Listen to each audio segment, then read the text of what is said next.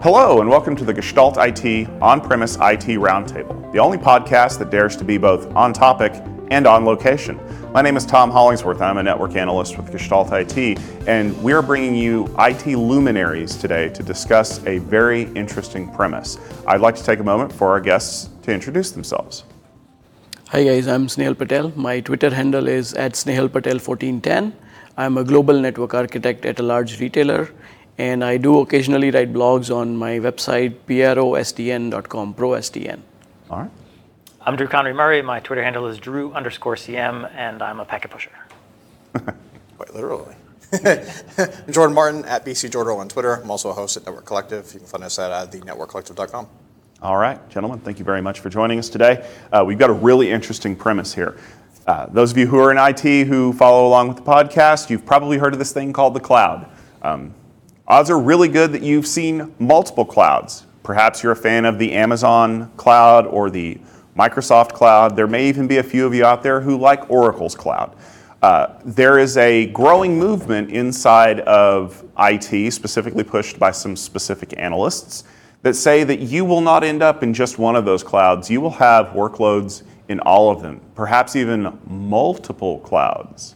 So the premise of today's episode, multi-cloud is a fad. Multi-cloud's not a thing that's actually going to take off.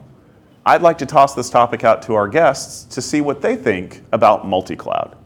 Who wants to jump in and give me an opinion about whether or not multi-cloud's going to be a thing? I have an opinion. Go for it. Okay. I do think multi-cloud is real. You're going to have folks developing in a bunch of clouds, whether that's because of business reasons or you acquire another company and they built on Azure and you're all on AWS. I think the fad part comes in. There's a variety of vendors who don't really have a lot to do with cloud that have latched onto this multi-cloud notion as a way to try to sell you something. Okay. I'm thinking particularly in the networking space where you hear multi-cloud talked about all the time. And I'm not really sure what a Cisco or Juniper has to do with a multi-cloud deployment. Kind of sounds to me a lot of time when they're trying to sell me a box that allows my workloads to move easily from Amazon to Microsoft, that the purpose of your box is to try to convince me to use multiple clouds to justify why I had to buy it in the first place. That's the undercurrent for me. It isn't the fact that we're not going to have workloads in multiple clouds. I think that that's a question of economics. Mm-hmm. The reality is that we're going to put our workload where it makes the most sense and where we can do it the most cost efficiently. Right. I think the undercurrent to that is the fact that the idea that companies are going to have workloads that are the same workload distributed across multiple clouds, and I don't know who's doing that, right? Like I don't know who's looking to do that. It seems like a problem or a solution in search of a problem. Okay. I don't know anyone who's clamoring to say, hey, I have this one particular application and I want to run my web front end in this cloud and my database in this cloud and this other application on my on-prem. So why would we want to do that in the first place? Like, I mean, like from a hobby kit perspective, like I want to prove that I can do this. Like I could build a rocket in my backyard.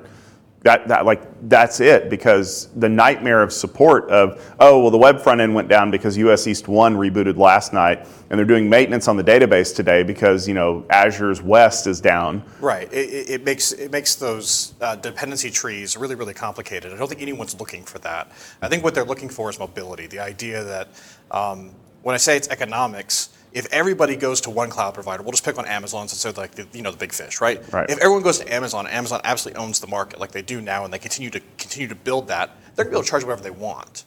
Yeah. The reality is that down the line, it's not going to be economical because they have a stranglehold on the market. And so companies don't want to be stuck in that one cloud. They want to be able to move and say, okay, I'm in Amazon today because it's economical today, but I have the ability to move out the moment that they say, this workload's now going to be twice as expensive. Not that they want to move. They just want to be able to say they could if they wanted Most times, yes, absolutely. So I think that when we talk about multi-cloud, we have to define the problem. Are we saying that we just want to be able to use each of the cloud services as like, a separate data center that we have today that's just off-prem? And if that's the case, it's a measure of routing, right? If it's I want to be able to share workloads across multiple clouds, well, it's a much more complicated discussion. I think that what the vendors are trying to sell is that. And I don't know very many people who are looking for that. I think what the vendors are also trying to sell is we want to offer you some kind of uniform policy and security enforcement layer that can run across multiple clouds, because when you talk to executives and compliance officers, cloud freaks them out, and perhaps rightly so. So there's also that other multi-cloud story about we want to give you this uniform operational environment. But again, the complexities and the complications, I don't see it. Well, there's value in that, but I don't think the cloud providers are going to work with you on that. Like their particular networking stack is built with the idea that we're going to keep you here. Like they don't want to build something that allows you to be portable. Yeah. And so the idea is if you're going to build that, I love this, and I'm going to get yelled at. I know it's coming because I'm going to use the phrase that everyone hates when I use, but it's called lowest common denominator. If you're going to build something that works across all, I can only implement features that are enabled in all of those platforms that I can consistently abstract into something that I use. That's a limited subset because everyone does things so differently right now. And I don't think there's any monetary motivation for the cloud providers to change. They're providing like all these amazing features in their networking stacks that we don't normally get. And most people aren't going to want to avoid using those. But as long as you enable one of those features in Amazon, you're stuck in Amazon because that doesn't exist in Google Cloud. Exactly. So I agree with what Drew and Jordan said, but one additional perspective I wanted to share is what is your application stack looking like? Is your application stack only running on IaaS? It's very easy to move between the cloud providers, but lot of enterprises are also trying to look at PaaS services, and these PaaS services are very specific to the cloud provider. And in that case, if I like a DBaaS service from Oracle Cloud, for example, then I will be forced to go to that service because Amazon or Azure cannot offer that. Right. And in that situation, I might be forced to run into multi-cloud or spread out my application into multi-cloud. Oh, so you're saying actually because I like the database from one particular cloud, I'm going to run my database in that cloud, but still run my web front end in another Possibly, one? yeah. I still have the same hesitancy. I see what you're saying, and I think there's technical merit there, but I think there's going to be a weight, right? Pros and cons. Yeah. I'm going to be adding a lot of complexity for what additional value. Complexity, latency, all right, that. Yeah. And honestly, I could see, and we'll pick on Oracle because you mentioned database, and I like picking on Oracle. Like picking on Oracle. You could see a situation where I could run my DB on the back end with Oracle, and then I could run my front end on Azure, for example. And Larry gets mad at Satya Nadella one day and says, you know what, I'm shutting all of the interconnects down, or I'm going to make it really hard to do the API calls. It would be so much easier if you would just run this on Oracle and everything would be great, and never mind about the bills right now. We'll sort that out later. We work with the idea that there's kind of a tacit agreement that they're not going to do anything to kind of block each other until one of them gets enough dominance that they can. And everybody else kind of has to say, we have to disallow connectivity between your two organizations, because if we don't, we're going to lose out, and we don't want you to have any more power. Kind of reminds me of Java. Remember, it's like, we'll write this application in Java, and it'll run everywhere. And that was a great idea until people tried to do that, and they realized it ran slow, it was super buggy, it was a pain in the neck to get Java working in the first place, and they decided, well, rather than do that, it was actually less of a support nightmare to just run a program compiled directly for that platform, and I'll just deal with the exceptions as they come up. And that's why no one uses Java today. Yep. Oh, really? Well, I mean, I would like to believe that in my perfect world of multi-cloud, no Java, and what have you. So how does this translate into real value for a customer? Because I hear Jordan's argument that customers they want portability, but they don't want to move. They're lazy. I don't want to spend time coding my application. I said that. They don't want to spend time coding their application to be portable because I want to enable all these cute little bells and whistles in IBM Cloud that give me an opportunity to have a competitive advantage over my competitors. How do we prevent people from seeking the lowest common denominator, or how do we help them understand that you can never truly be portable until you are willing to spend twice as much time to ensure that you can move things? It's all a question of motivations, right? So, I think that a lot of enterprises, they love the feature. It's one of the problems we have in networking stacks today is we love features, bells, whistles, things that, we think we need that we maybe don't actually need. I think most people are just building themselves into a corner. They're gonna turn on the features that make those workloads very sticky, that they're gonna just have to re-architect when they move somewhere else. And that seems to be, as part of the equation, something that enterprises have accepted forever. They just have been willing to redo those things when they need to. It creates a higher barrier for doing that move, though. I don't know that there's any advocacy that's going to happen that pushes people to go that direction unless they are looking specifically for that portability It's almost like the multi-vendor interoperability in networking stacks today. We see like service providers absolutely insist on multiple vendors because there's absolutely no way they can run a monolithic stack. A lot of enterprises can because the feature sets all work, and they prefer that because they get a more rich feature experience. And so it's just it's a trade-off question. And to be true, back in the day when everybody ran their own slightly different flavor of OSPF, that interoperability was a nightmare. But we've essentially reached the point where, to use your analogy, the lowest common denominator for all OSPF is a functional operating protocol. Yep. Now, we've built stuff on top of it since then that we've been pushing for people to want to use. But the fact is that if we wanted to go down that road, we could. And but cloud is not there yet. It requires standards-based technologies. You're not going to go find a serverless technology that's standards-based across multiple cloud providers. It's not going to happen. Now, one of the things I've seen, and again, it's not easy to do, is there is an approach where people say, let's run Cloud Foundry on all the cloud providers. And now I can easily move my workloads around. But in that, you're losing all the benefits of going to cloud. This is the same argument for VMware, Yeah. like in Amazon, right? Like, yes, I can run the same hypervisor that I'm familiar with. I can extend it with NSX or whatever else I'm going to extend it with. And I'm going to treat it just like it's an off-prem data center. But I lose all the advantages of AWS. I think this notion of moving workloads from one cloud provider to another is something folks are just going to have to let go of. It's there as sort of a bargaining chip, like, AWS, you really don't have this leverage over me because I could leave anytime I want. And AWS is like, yeah, whatever, try it. You'll be back in 10 minutes. Yeah, right.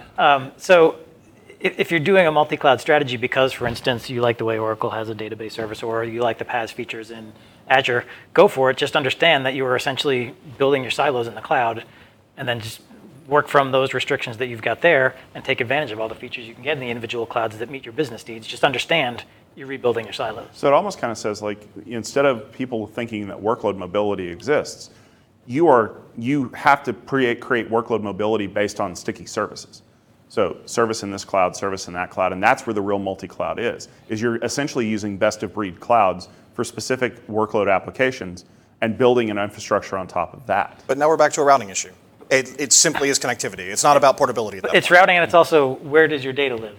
Because and that's a whole other. Wherever your data lives, that's the cloud that owns you essentially. If you can build something that's pulling serverless from Amazon and something from Azure and something else from Oracle, but whoever's got the data, they've got the hands around your. I sent all my data to Germany because it's the safest place for my data right now. That's a good point, though, when you talk about the economics, right? So if you talk about splitting your application across multiple clouds, I mean, data export feeds from clouds are expensive, and so that application is now going to get more expensive to run simply because of the fact that every call I make from Amazon to Azure, because that's where my database is now going to cost me some fraction of a cent. But when I do millions of them, Or worse yet, when the economics of the transaction is imbalanced in the favor of content providers or creators. So Amazon Glacier is a perfect good example. It is dirt cheap to write to Glacier, but when you want to get your data back, now we're talking. Because Amazon believes that writes should be cheap, but reads should be. It's the Hotel California. What is the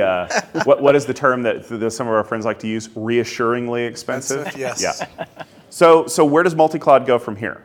If it's kind of a fad as it exists now, how does it become a real thing? Snehal, what was the one thing that can make multi-cloud a reality for you? From my perspective, it would be case-to-case basis. If my application is database heavy, I'll move it to Oracle. If my application is something that needs to scale up, retail or e-commerce application, then I might move it to AWS or Azure. So completely depends on which application. Not all application will be in one cloud provider, and at the same time, mobility for an application from one cloud provider to another is also tough. Drew? I think multi-cloud is real. We're living in it. What's a fad or what's a misapprehension is that you have workload portability among public clouds. Yeah. Okay. Jordan? Yeah, I generally agree, and I think that multi-cloud is becoming even more of a reality as we talk about abstracting some of those network stacks.